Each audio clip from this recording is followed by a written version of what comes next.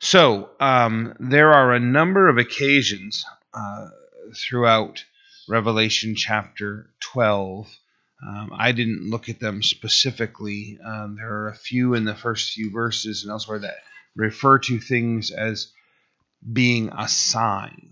And it's strange how I've shared before, you've, I'm sure, run into it where especially prophecy and the book of Revelation will tell us that something is figurative. It will say it was like unto. And then you read the commentaries and they try to make it literal. Or you'll read something that, very specifically, I always talk about like the 144,000, 12,000 from each of the tribes. And he systematically goes through and names each of the tribes and tells you 12,000 from each of them.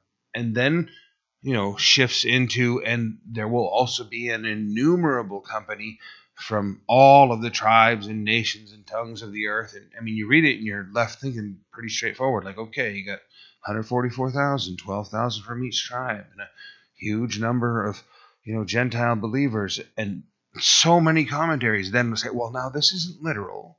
This is a figurative thing. So I just want to caution us. It's pretty plain, but as please use resources, commentaries, and study helps, and there's great tools out there. But be forewarned that you need to be cautious about what you're reading and who you're reading. Several things within this where it says these are a sign. They're symbolic. They are a sign. And then we're going to see some things described regarding the nation of Israel and the coming of Jesus and how he was attacked and continuously throughout his ministry was attacked. And if you start shifting things around and trying to make that which belongs to Israel, for instance, represent the church, well, then, it dominoes down through the understanding. Then you have to reinterpret other things and reinterpret other things.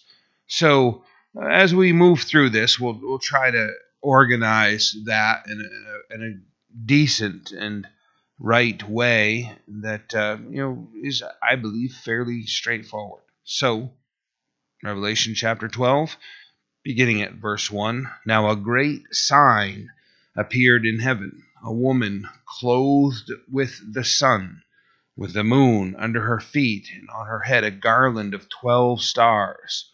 And then, being with child, she cried out in labor and in pain to give birth. The Catholic Church will very often depict Mary this way. You'll find all kinds of statues and all kinds of art that depict Mary this way.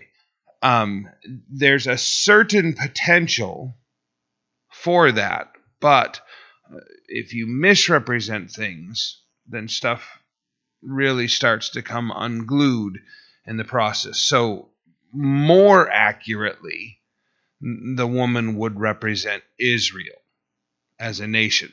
If in that you want to say Mary and thereby Jesus the child, then okay. But as the Roman Catholic institution, they do Mary and they make her Queen of Heaven. Okay? Now, you really have to understand how far that concept goes. And I totally understand and agree that there are many Christians inside the Roman Catholic institution. Not trying to say anything otherwise, okay? But here's the thing. You perhaps have heard of the Immaculate Conception, right? Probably, maybe you've studied a little more, but probably your mind immediately says, right, Jesus. That's not the Immaculate Conception. The Immaculate Conception is a false teaching generated by the Roman Catholic Church that says Mary was conceived without any man's involvement, and that she herself is divine. Okay?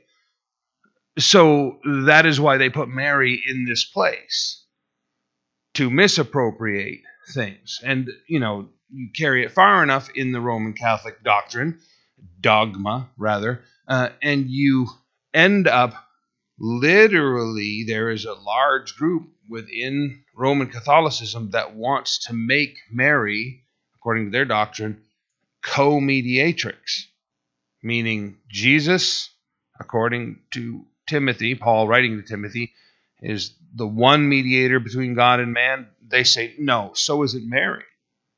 Mary, Jesus gets too busy. I mean, I'm sort of mocking it, but this is literally their take on it, and at times needs help. So Mary will answer your prayers and take them to Jesus. So pray to Mary is what they teach. So misplacing things. Okay, well, you go, well, no big deal. I mean, it's Israel, and Mary is an Israelite, and she gave birth to Jesus, right?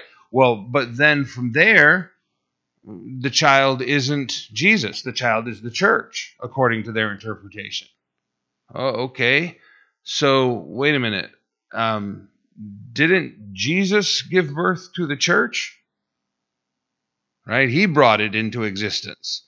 So now that we're starting to turn the tables, all kinds of things start to get out of focus.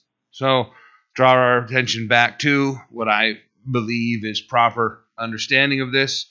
The woman represents Israel. The dragon, we're going to hear about, represents Satan. The man-child here, referring to Jesus, I believe. I think all of this is extremely safe interpretation of these things, and it doesn't throw anything else out of whack down the line. Everything fits according to biblical principles. The angel, Michael, head of the angelic hosts. We have confirmation of that repeatedly through the scripture, Old Testament and New Testament. If you're thinking, well, of course, well, we'll discuss the fact that there are people that want to make Michael the archangel Jesus. And Jesus, Michael the archangel.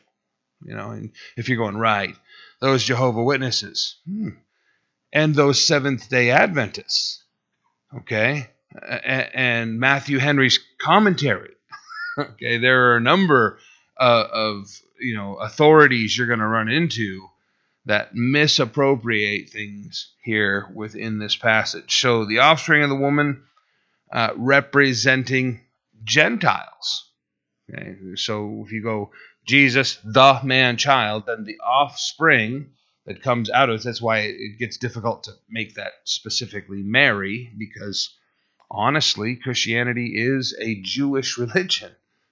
We just have embraced their Messiah, and we have a full understanding of what they have been longing for and hoping for and symbolically and ritualistically rehearsing for all these centuries, for all these millennia.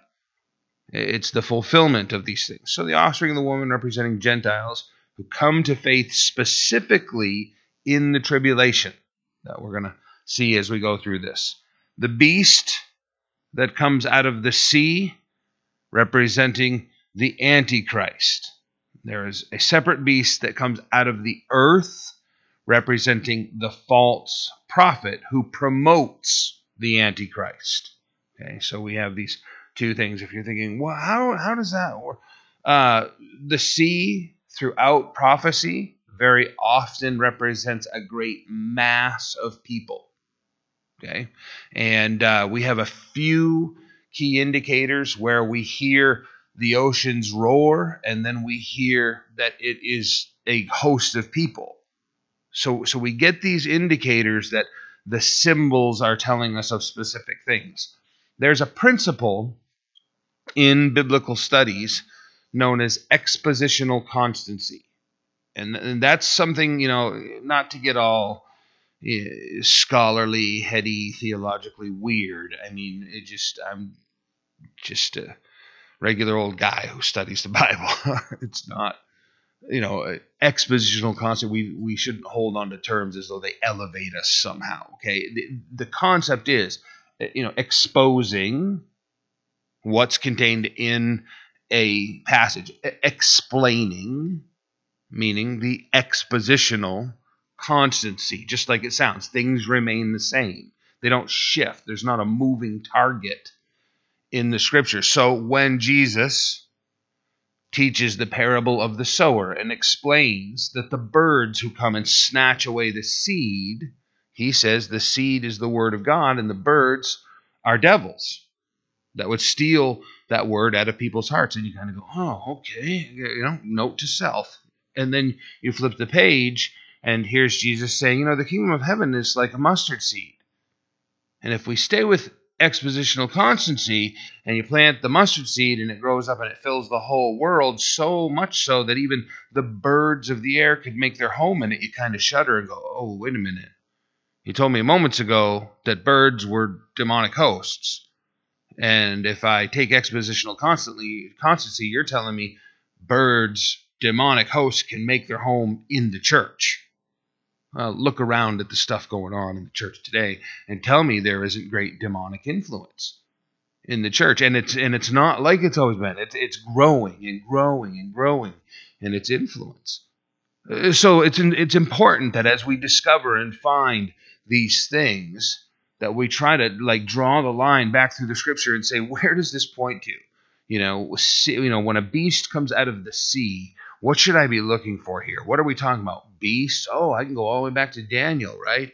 Here are these beasts. And then, God interpreted and told us those beasts were kingdoms of the earth, rulers, authorities, right? Sea, great mass of people. Okay, so one's going to emerge from amongst people who is going to be this authority representing the Antichrist, from the earth, representing the false prophet, meaning that he will just emerge from very earthly things. So, everyone's going, oh, really spiritual. And those of us who are in fact spiritual, born of God, filled with the Holy Spirit, listen to what he's saying and go, everything that he's saying is of the flesh, of the earth. It doesn't come from heaven, right?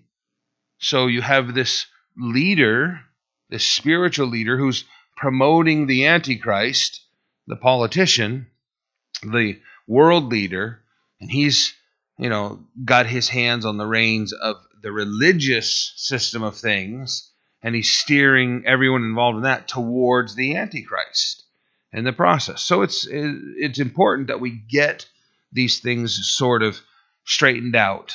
Another thing that we're going to see, a woman emerges in association with the beast. And in the book of Revelation, throughout Scripture and throughout prophecy, but particularly in the book of Revelation, women often represent religious systems in the book of Revelation. Jezebel, right?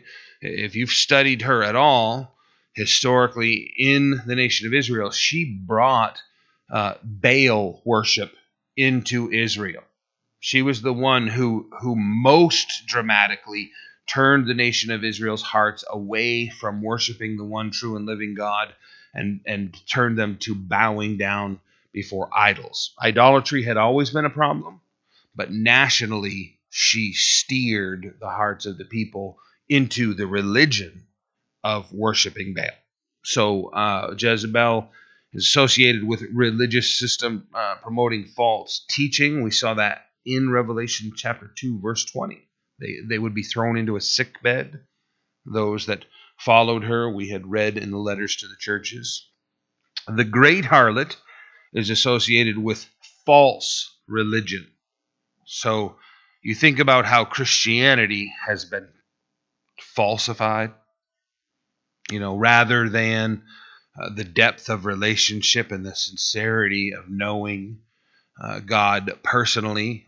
We've codified and ritualified everything until you can go to church every single week and have as much sin in your life as you ever did, have no close relationship with God. Yeah, I've talked to people who, done it for decades before they woke up and realized, wait a minute, I don't have any relationship with God. So, this great harlot. The bride is associated with the church. We're going to see that in Revelation chapter 19, verses 7 and 8. You're going to find people that are just ravenous online about that particular issue. The heaven is the bride of Christ. It specifically says, Revelation 19, heaven is coming down, and that is the bride, and to say that it's the church, and blah, blah, blah. Yeah, well, Paul said that he wanted to present us as a chaste virgin to Jesus as the groom, as a bride without spot or wrinkle or any such thing, okay? God is not overly concerned, as we've talked about before, with the physical structure of heaven. You know, if that was empty of people, he wouldn't be like deeply fulfilled. His whole purpose in all of creation is his relationship with his created beings, angels and human beings, and those that he has fellowship with. So, we are the church. So we've talked about this whole issue, Roman Catholic claims of the woman and Mary, pictured as the Queen of Heaven. Mary Baker Eddy, it's interesting. It's interesting. That whole thing, Seventh-day Adventism and her being the prophetess of Seventh-day Adventism, that all began right here in Maine. Yeah. So Addison, if you know where Addison is, and then later over in Monson. And there's some interesting things. They've recently found articles that were published in the Portland Herald back in the 1800s when all of that was developing, and there were lawsuits being brought against the people that were part of that organization for, I'll just say, the shenanigans that were going on in their meetings, and prominent people that were invited to them and were witness to the nonsense that was being cloaked as Christianity. And I mean like straight out sinful, ungodly, unbiblical behavior. We're not talking about like worshiping in even charismatic ways that are different than ours. We're talking about things that, like, okay, you aren't behaving as Christians at all. And they were big enough to where there were legal charges brought, and people were held accountable and actually fined and went to court, and that was all lost. And recently, a historian who was looking into just the history kept coming across this phrase about the incident with this particular individual, and then discovered that, that's actually logged in some archives, some legal archives. Oh, wait a minute. Like, if it was just a religious thing and it was an incident amongst religious people, then whatever. You could find that, discover it, and know whatever was involved in that. But now it's registered with the court. So you take the time, look into all of that and the things that were going on. She claimed, Mary Baker Eddy claimed to be the woman of Revelation. So, there are some things along the way you need to be aware of in how things develop. Scripturally, the woman clothed with the sun should be identified as Israel. And that comes from the fact that in Genesis chapter 37, Joseph has that dream where he sees the sun and the moon bowing down to him, and the stars are his brothers. And he makes the interpretive conclusion with God's authority that his father is the sun, his mother is the moon, the children are the stars, and that he, Joseph, will be the leader that they eventually all bow down to. So we need to derive, that's the household of Israel right there. All of Israel stems from that mother and father and those sons. Okay, so to move outside the biblical understanding is to really warp the scripture. Where do we want to? I believe it was Chuck Missler that I first heard say, the best commentary you will ever find on the Bible is the Bible. Okay, so you want to, when you're finding, whatever definitions or, ciphers you may have had or thought or been given when you find that the scripture gives a clarity, that's the one you want to stick with. That's the one you want to hold to. So, in that dream, the sun represented Jacob, the moon represented Joseph's mother Rachel, the 11 stars were the sons of Israel who bowed down to Joseph. And this sign, the 12 stars, Joseph is now among the other tribes of Israel. So if that's confusing to you, he was separated out and taken into Egypt and had 2 sons. And when he came, his father claimed, right, Ephraim and Manasseh, and basically said, these will replace you in the lineage. And then as we move down through, we see that they are, in fact, receiving all the blessing of Joseph. So now when we get to this vision, there's no need to try and if you're thinking like, well, why would you even suggest that? The kings of Europe have long held this issue of divine right, and they do that. We all go, well, that's kind of weird, that they believe God has given them the authority to rule over all of their subjects. Yeah, they literally have misappropriated the scripture and said, we are the lost tribes of Israel. We are descendant from Abraham. Literally saying the reason we're called Danish is because we're descendants of the tribe of Dan. I don't know where France fits in there, but anyway, they're saying they, as royal families, descended directly from David and from these other patriarchs that were the heads of Israel. So, let's not move anything.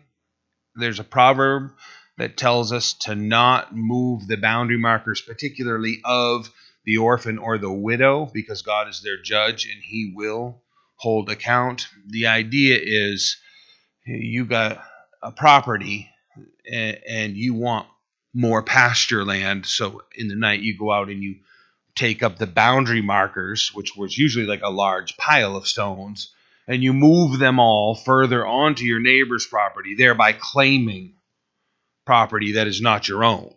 You're stealing property from them. Yes, it has that direct implication, but it's also a biblical precept of what God has defined, set markers, and shown us interpretations of. Don't try to move those things. If it's defined as Israel, leave it as Israel. Don't try to root anything up and plant it in another place, because you're stealing from God when you do that. An example, God defined marriage between one man and one woman. You move that marker, you just stole territory that belongs to God from God. You're going to have to contend with God. You start moving those things. And of course, that throws the whole survey off, doesn't it? Right? Because if you're supposed to move so many degrees and then mark out so many feet from this pin to that pin, and now the markers move, well, none of this measurement works. And, so in the end, why can't a human being marry an animal? And we laugh and go, that's ridiculous. Except in India, they're doing it. Okay? You start moving the God-defined markers, everything gets out of place. So as we look at the scripture, we want to very much hold to the clear understanding. Later in the chapter, it becomes very clear that the child born of Israel is Jesus. So, verse 3, another sign, right? Not a literal thing. It's a sign is going to appear in heaven. Behold, a great fiery red dragon, having 7 heads, 10 horns, 7 diadems on his head. Crowns. Okay, listen. We should not look at this and think, intimidating fiery red dragon and, all of this authority and power, 7 heads. We're going to see political system and 7 separate rulers, 7 heads, and 10 crowns. Okay, and we should not look at this like God is establishing this, and we should all sort of shrink back with what an ominous figure in all of history. Okay, if you've studied like the writings of Daniel's and his interpretations of dreams and visions and seen the bear and the leopard and the different things represented there, they were all very intimidating. Now a full-blown dragon is on the scene. And I mean, compared to all other beings, you can be left thinking, like, what a powerful. This is all the way it's written in the Greek language is this thing is presenting itself this way. It's not as though we should, see this in this passage and go, my goodness. Look at the destructive capability. Look at the power of this creature. Compare this to a leopard. The leopard doesn't say we might even say paper dragon. Okay. Yeah, 10 heads. Or 7 heads, 10 horns. Right. Great. Whatever. All of this is still under God's purview, right? He's the authority. And we also know this is a very limited, short window of time. Think about this, right? An entire international political structure that only lasts 7 years. I mean, on the grand scale of history, that's really short, really inconsequential. Why are we so wound up about it? As believers, comparing that against Jesus Christ's eternal authority. I don't mean to make light of it as, don't get the impression like I'm just brushing it off as something inconsequential. But please understand that the great bluster that is being presented here, it's self-promotion. We have this young cat. He's not even 2 years old. My wife loves cats, and this one was this crazy stray we took in, and we did not know anything about what are called Russian blue. Okay, and these cats, if they got something wrong in their head, they're a little messed up. But anyway, I don't mess with him, so he likes me and I like him. But Lori likes to torment cats and play with them, and so she's frequently scarred. But anyway, he does that thing where he comes at you sideways, back all up. He, just great commotion, and you almost just want to be like, flick, just like cut it out, man. And that's sort of what this is. Okay, there is a serious threat to it. He's got weaponry. The people that are going to have to contend with him. But on the grand scale of things, this is him puffing himself right up. 10 heads, 7 heads. Look at me, big deal. There's one that's going to come who's going to crush your head, and we don't have to be concerned about that. So in regard to this 7 heads, 10 horns, 7 crowns on his head, Daniel chapter 7, very significant regarding the coming of the Antichrist and the horns that we see there. I was considering the horns, and there was another horn, Daniel chapter 7, verse 8, a little one coming up among them, before whom 3 of the first horns were plucked out by the roots. And there in this horn were eyes like the eyes of a man, and a mouth speaking pompous words. Okay? And it's the same concept of, like, really? You're going to run your mouth? Okay. It's that idea of the things that are coming out of their mouth are inconsequential to those that belong to the Lord.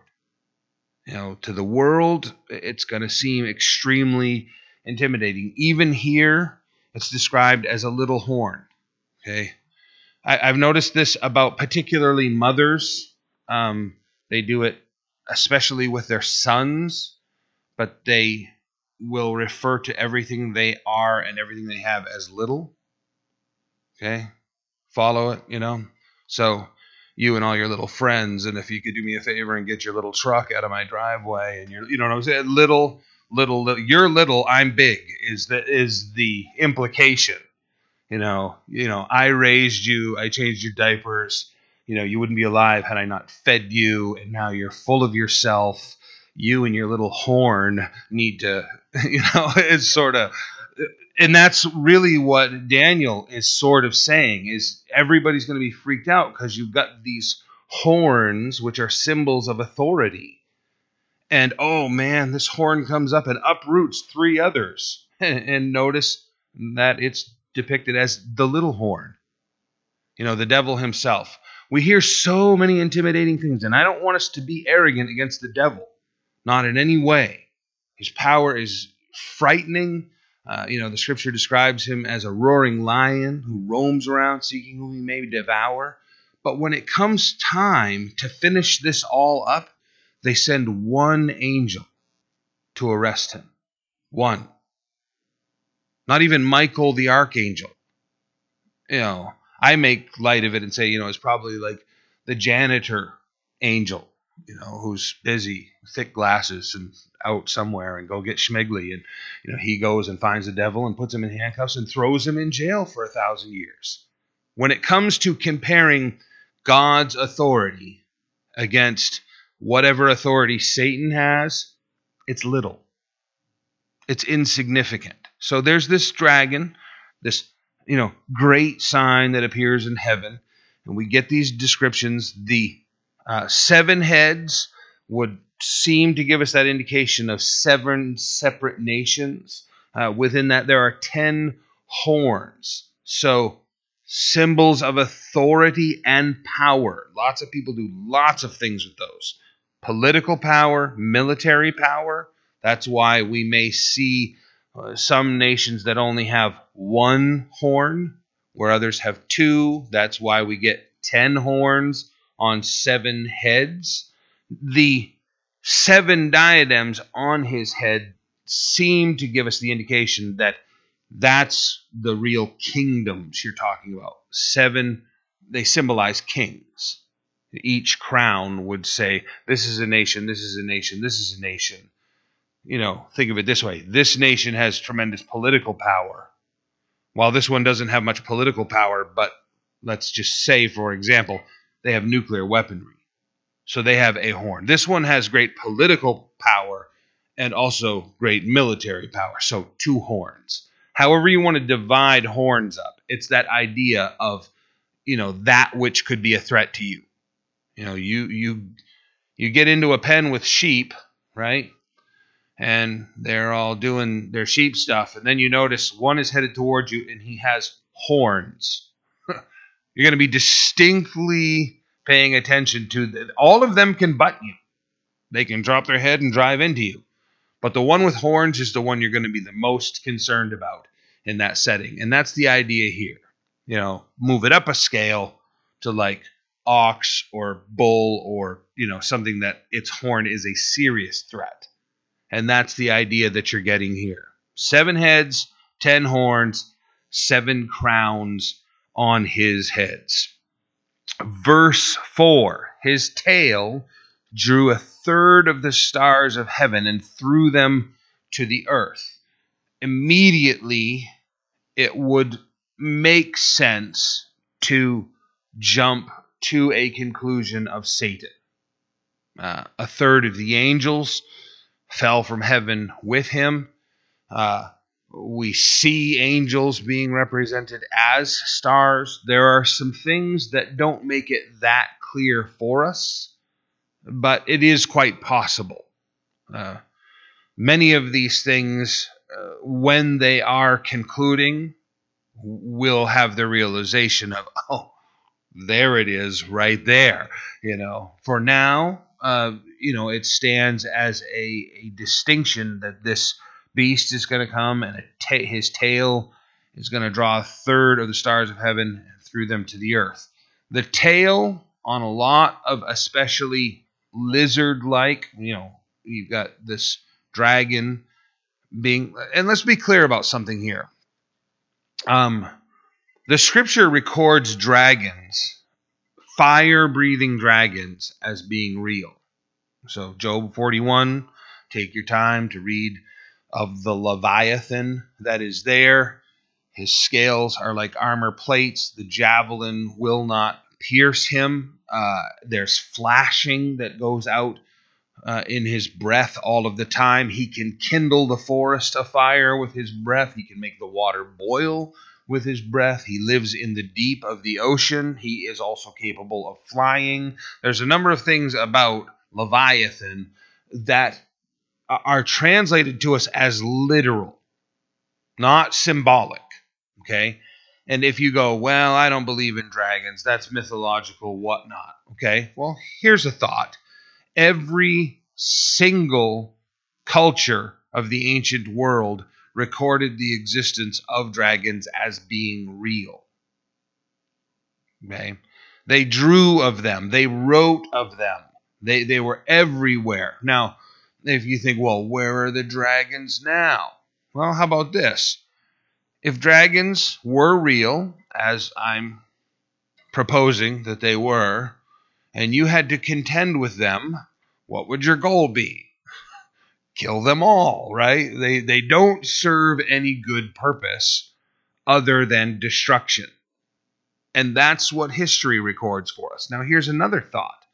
The term dinosaur did not come into modern language until 1869.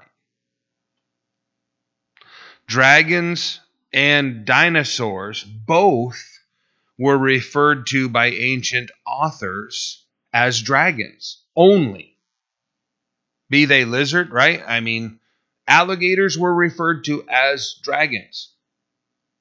Okay, so dragons in the ancient world, there were lots of different dragons that existed in the ancient world. Some of them breathed fire, according to the ancient text. They've been long since gone, and whether they breathe fire or not, I believe the scripture. I don't hold to what all of the myth and legend says. I hold to what the Word of God says. The behemoth and Leviathan both described in the book of Job, and they're frankly describing what can only be thought of as dragons and dinosaurs, right? Living with men. There are a number of things I could go into about the fact that we have very strong evidence that men and dinosaurs lived at the exact same time. There isn't a massive period of time separating them.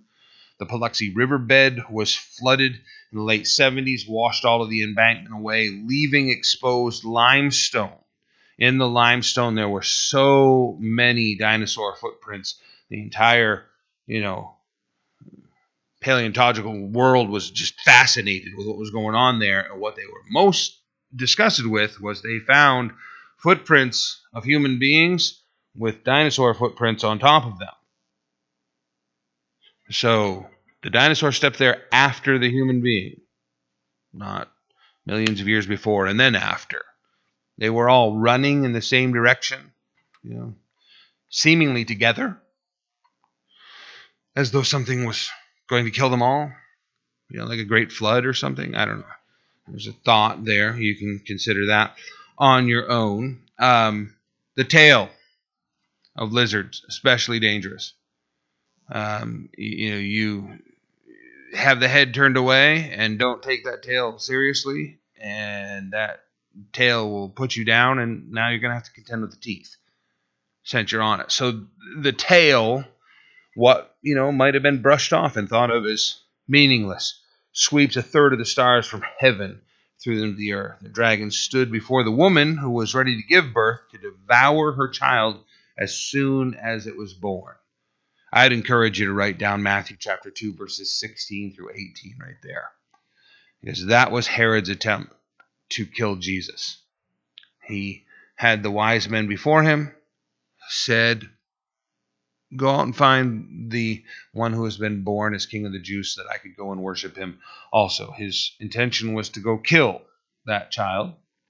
When they didn't return to him, he calculated when the star appeared, which was 2 years previous, and he went to Bethlehem and he killed all of the children that were under 2 years of age, all of the male children that were under 2 years of age at that point. So, in the very beginning, murderous attempts now go through the entirety of Jesus' ministry, and our enemy is clearly trying to kill Jesus throughout his whole ministry. All kinds of things. If you think, well, there was the Jews at one point, they were going to attack, and then there was another group.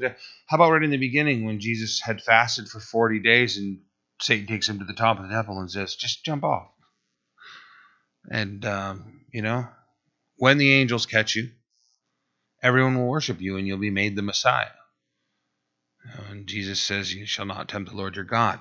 Uh, there's a thing behind that he may have been caught by the angels, because it wasn't his intended point of death, but he would have been obeying Satan at that point, which would have made Satan the master of God. Romans 6:16, whom you obey, that is your master, whether it be sin leading to death or obedience leading to righteousness. So if Adam obeys Satan and thereby Satan becomes the Lord of this earth, Adam was the Lord of this earth. God gave it to him and said, fill the earth and subdue it, right? So Jesus shows up and says, Satan is the God of this earth. So that tells us the transfer of authority did take place from Adam to. So if Satan shows up with Jesus and says, step off the roof of this building right now, and Jesus obeys him, like Adam, Satan has the potential to become master over God, which that's his goal, right? I'll exalt myself above your throne was what he had said in that moment. The Jews had been fed a lie, I believe, by Satan for almost a century at that point, that when the Messiah appeared, he would appear on the roof of the temple. So if Jesus jumps off the roof of the temple, and let's just say he is caught by angels, then they would have hailed him as the Messiah, but he would have subsequently been under the authority of Satan. So there's a big, long process there. Point is, Satan's trying to destroy him. That's all I'm trying to say. Satan is trying to kill him, destroy him, bring him under his power and authority from the very beginning, throughout the entire process of his ministry. Verse 5, she bore a male child who was to rule all nations with a rod of iron. Dun, dun, dun. There. That's Jesus, right? You can't interpret that any other way. We know that when Jesus sets up his eternal kingdom, he will rule the nations with a rod of iron. So here we are being given the explanation. So for anyone to try and warp who the male child is, oh, well, that's the church, and they turn it into all kinds of strange things. Very short-sighted. Look for the scripture to interpret the scripture. And her child was caught up to God in his throne. Then the woman fled into the wilderness, where she has a place prepared by God that they should feed her there 1,260 days, 3.5 years. Okay. Second half of the tribulation, preterism. Preterism, by definition, meaning the past. There are large groups of preterists inside Christianity. Some of them very popular teachers that we know and love. And their work within the scripture is wonderful. But they say Book of Revelation's already happened. It's all behind us. Matthew chapter 24 and 25, already completed, already finished. 65 AD, when Rome came into Israel, that's where most of it took place. It's all back. And if they believe in a millennialism, then it's figurative. It's not a literal 1,000 years. It's just a span of God's eternal kingdom reigning in the hearts and minds of men and women. Amillennialism. Just we're in the millennium right now, is what they teach. Very specifically here, this is the second 3.5 years of the Great Tribulation. And those that flee into the wilderness will be preserved by God. They want to point to, maybe you're already aware of this, but the Christians in Jerusalem saw, as a whole, all of them collectively talking with one another and watching what was developing, they saw the coming buildup of the Roman army and the fall of Jerusalem, and they remembered Jesus saying, when you see these things take place, flee to the mountains. And literally, all in one day, they gathered up their junk and they crossed the Jordan River and went to the other side. And the siege fell the next day. Not one Christian perished in the siege of Israel, and particularly the destruction of Jerusalem. Not one. Because they obeyed what Jesus Christ said, to which the preterists say, see, that's the fulfillment of this. Yeah, but it wasn't for 3.5 years. If they didn't hide in the wilderness and receive this great system, they dispersed. At that point, they went, oh, that was terrible. And then they went all across the top of Africa and down through Egypt and back around mostly, Asia Minor into Turkey in that area. Some of them went as far, westward out through to Europe and Italy and Rome and some of those places. But it wasn't this being preserved specifically for the 3.5-year period that's being described here. There is reported to be an American businessman who has gone through great effort to invest a tremendous amount of money in hiding great food stores and gospel tracts, in particular the explanation of Jesus as the Messiah, inside the rock city of Petra, where a lot of people insist this is where they're going to hide themselves during this period of time. I have a hard time believing that.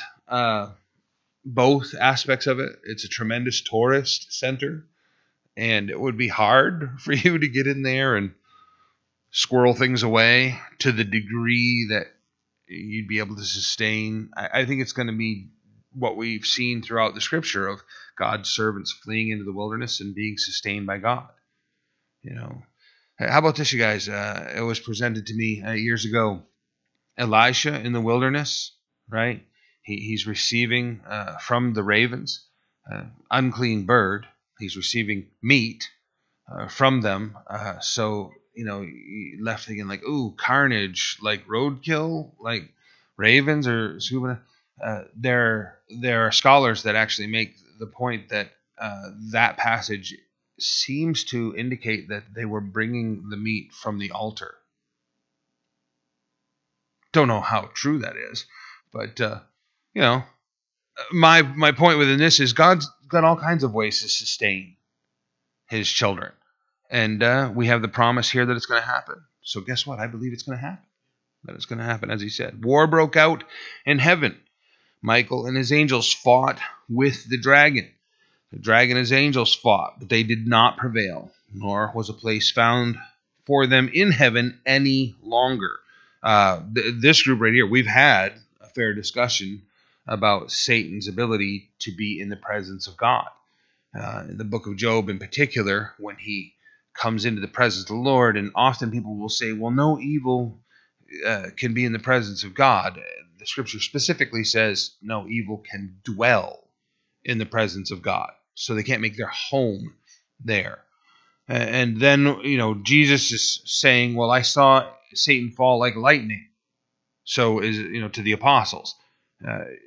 So then they want to look at this and say, well, this must be a separate event that took place.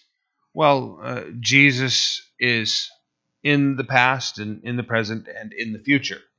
So was he telling the apostles about what he saw coming in the future? Or was it something he saw in the past? We don't know. Here, war breaks out, and Satan apparently is finally booted from heaven. No more entrance. Your day pass is over, and you don't get to come here anymore, is sort of what is said at this point. Then the question becomes, when did this take place? Right? We're assuming future tense, or is this past tense? We don't know that one either, okay? What we know is we're being given a glimpse to an event.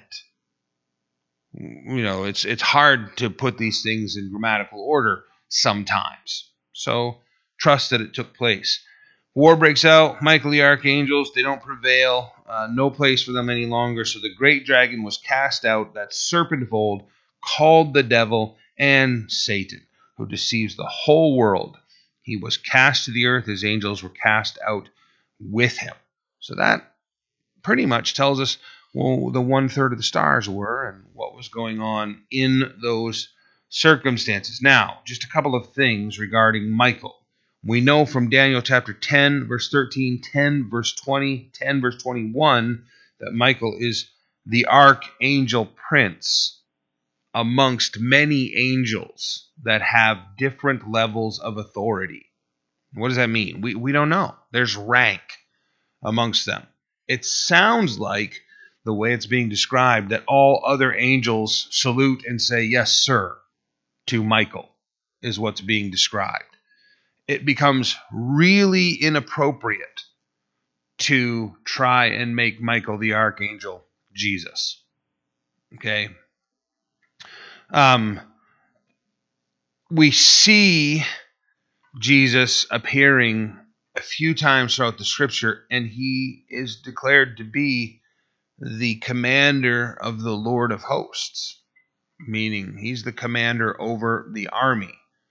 And because Michael is described as being a commander over the armies of the angelic forces, people want to draw straight lines there, right? Generals answer to kings,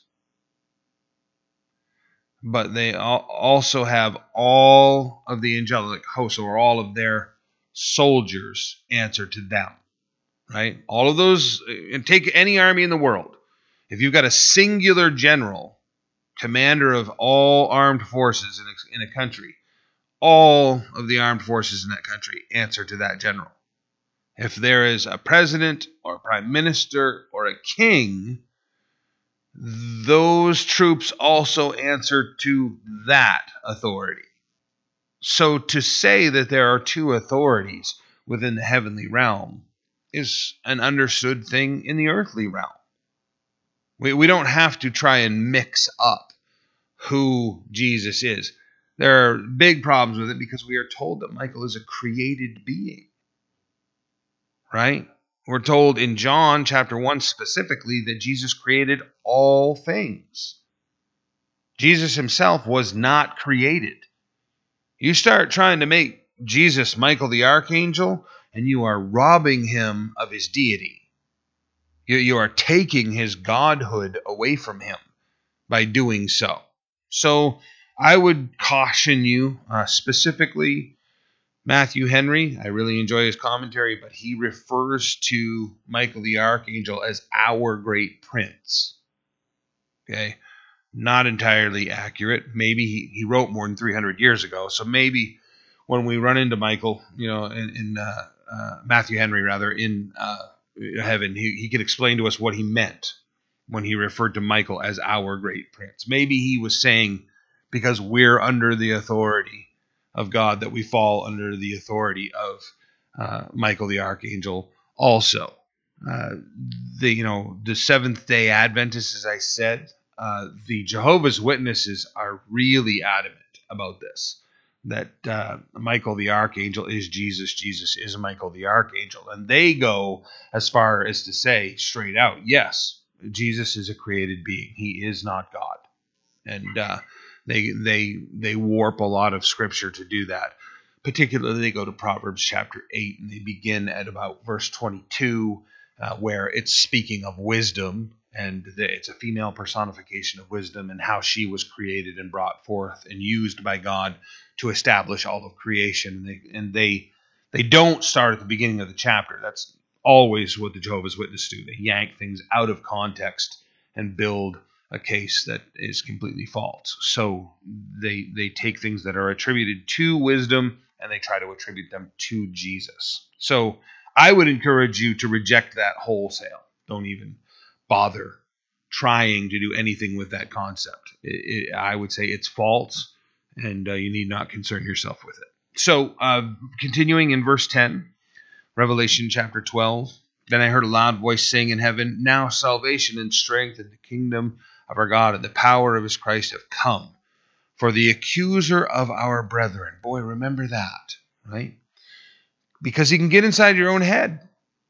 He really can. There is a profound difference between conviction and accusation. Condemnation, does that make it clearer? Right? Condemnation and conviction. The Holy Spirit might say to you or I, hey, that's not what a child of God does. And you're like, I do need to stop and need the help of the Lord, or I need to begin this behavior with the help of the Lord. Conviction, right? Condemnation. You really stink. I've noticed you just failed right there, and you probably ought to just quit because you're never going to get it right. And the condemnation. Why do you think God accepts you? Why do you think you're a child of God? You've been failing at that same point your entire life, and look, you just did it again. Yeah, I have. Yes, I am. and there be the grace of God, right, that might even convict me and teach me and instruct me. He's the accuser of the brethren, Satan himself, and assume that all of his minions are just like him. So whatever little devil bugs us, follows us around all day, shouting in our mind or, out of the mouth of some stranger that would condemn you and cause you to feel defeated. That's the work of the devil himself.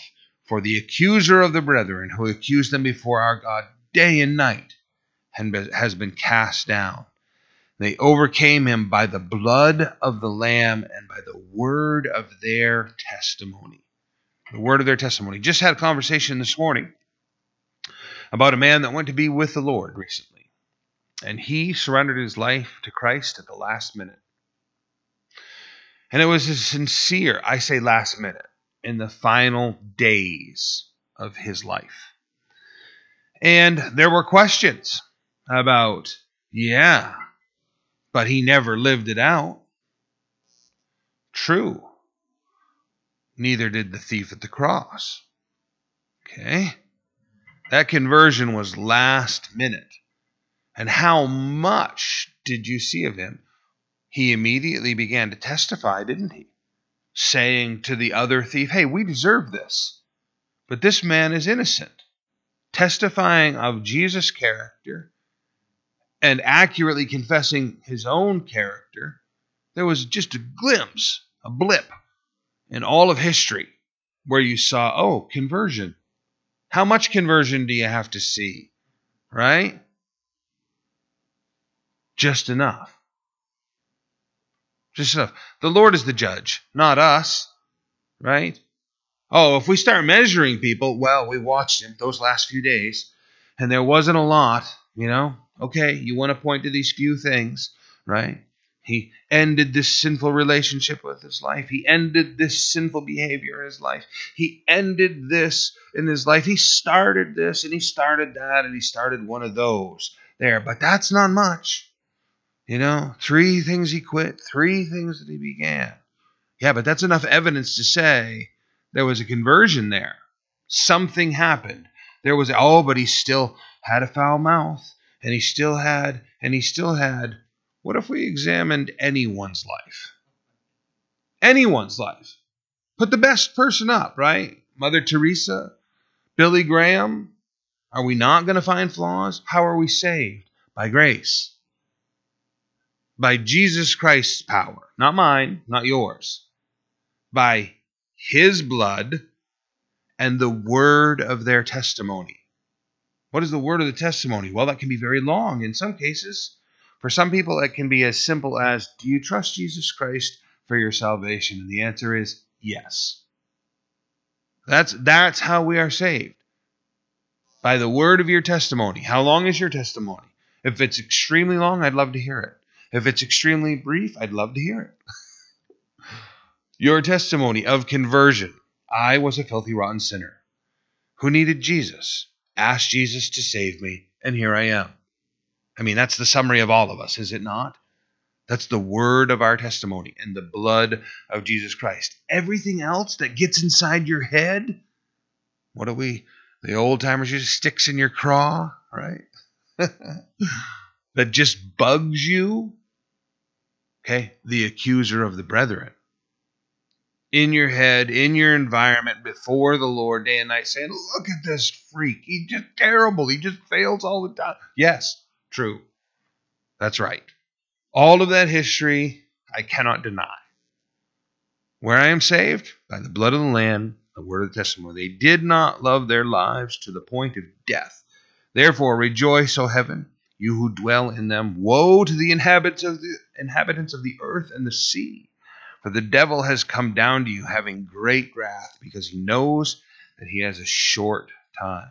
I'm already long, but I like using this illustration. Forgive me. My father-in-law did 2 tours in Vietnam, and he did some pretty gnarly stuff along the way. And I already used the term, but serious as a heart attack. When it comes down to the brass tacks, Alan Champney can handle himself. So, my wedding day, we're at his house. There's a big celebration. His daughter just got married. And my 3 groomsmen come to me and say, let's throw your father-in-law in the pool.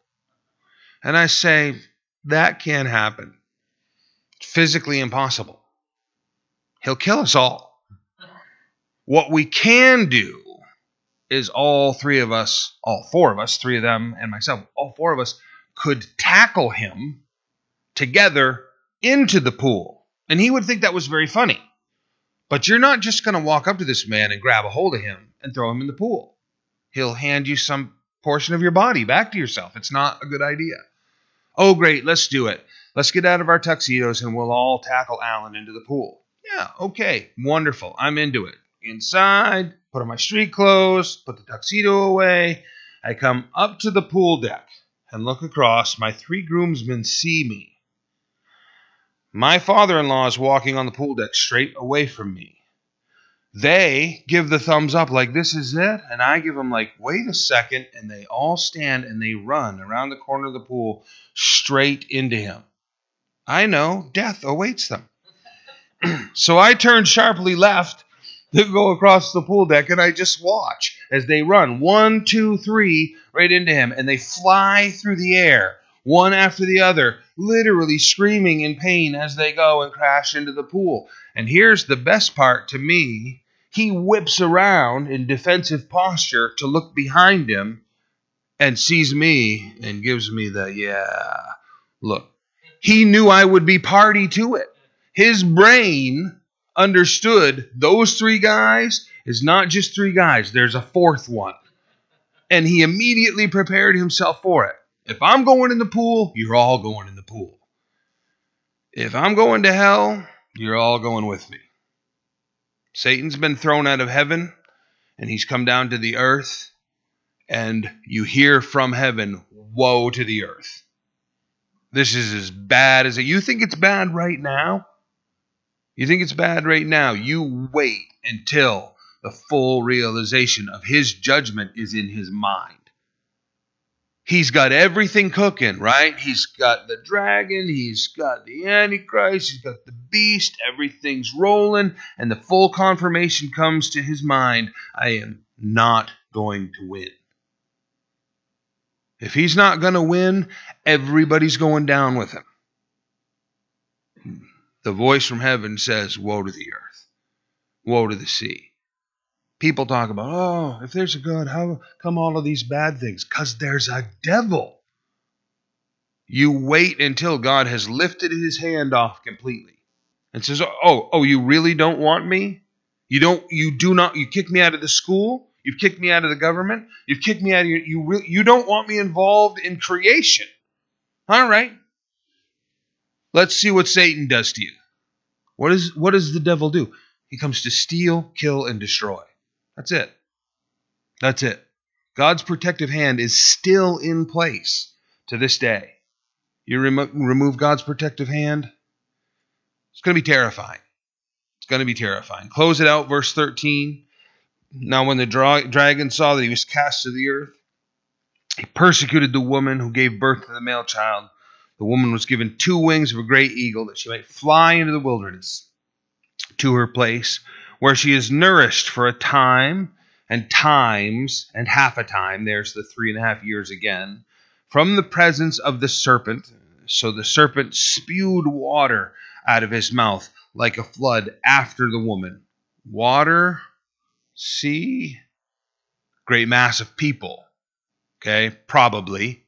Massive army, massive flood that would try to capture and consume. He spews out this great amount of water, caused her way to be carried away by the flood. But the earth helped the woman. The earth opened its mouth and swallowed up the flood, which the dragon spewed out of his mouth. And the dragon was enraged with the woman and went to make war with the rest of her offspring who kept the commandments of God and have the testimony of Jesus Christ. I have a friend from my childhood. Don't have permission to use his name. His first name is Sean. And Sean went in the Marine Corps when we were in high school, right out of high school.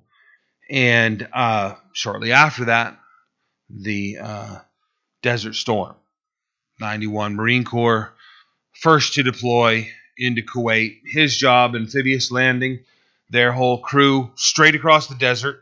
The engineers had looked everything over, and the terrain was such that they were going to basically be able to draw almost a straight path from where their landing was to the Kuwait airport. Need to get there, capture and secure the airport. It's going to be hypercritical to everything that's going to go on from that point forward.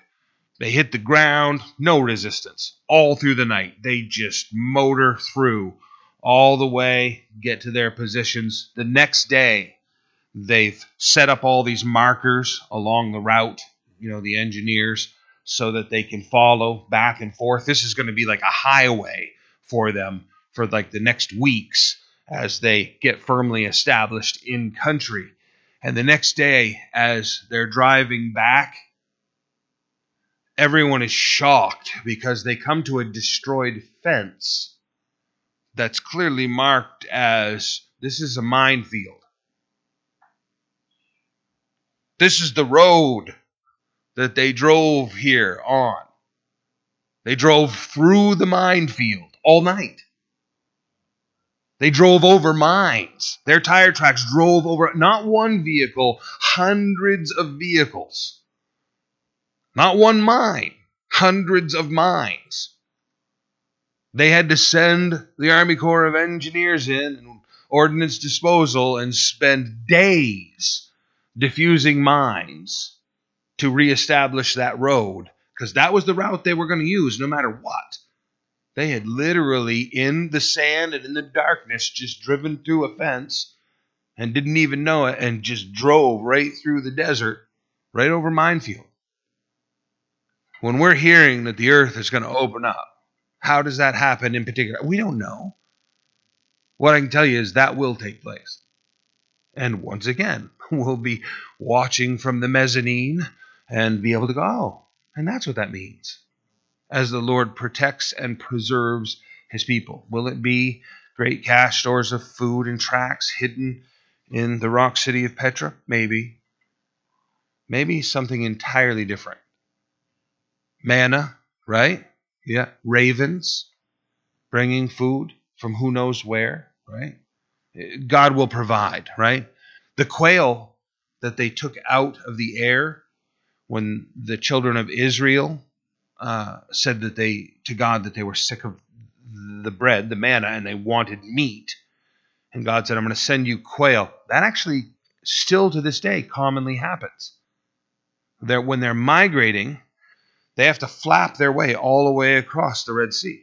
And when they get to the other side, the birds are so exhausted, they're flying, right in the batter box. Just when they come ashore, they often will just land in big masses and like not even move. You can go out and pick them up, just like dinner, that simple, that quick.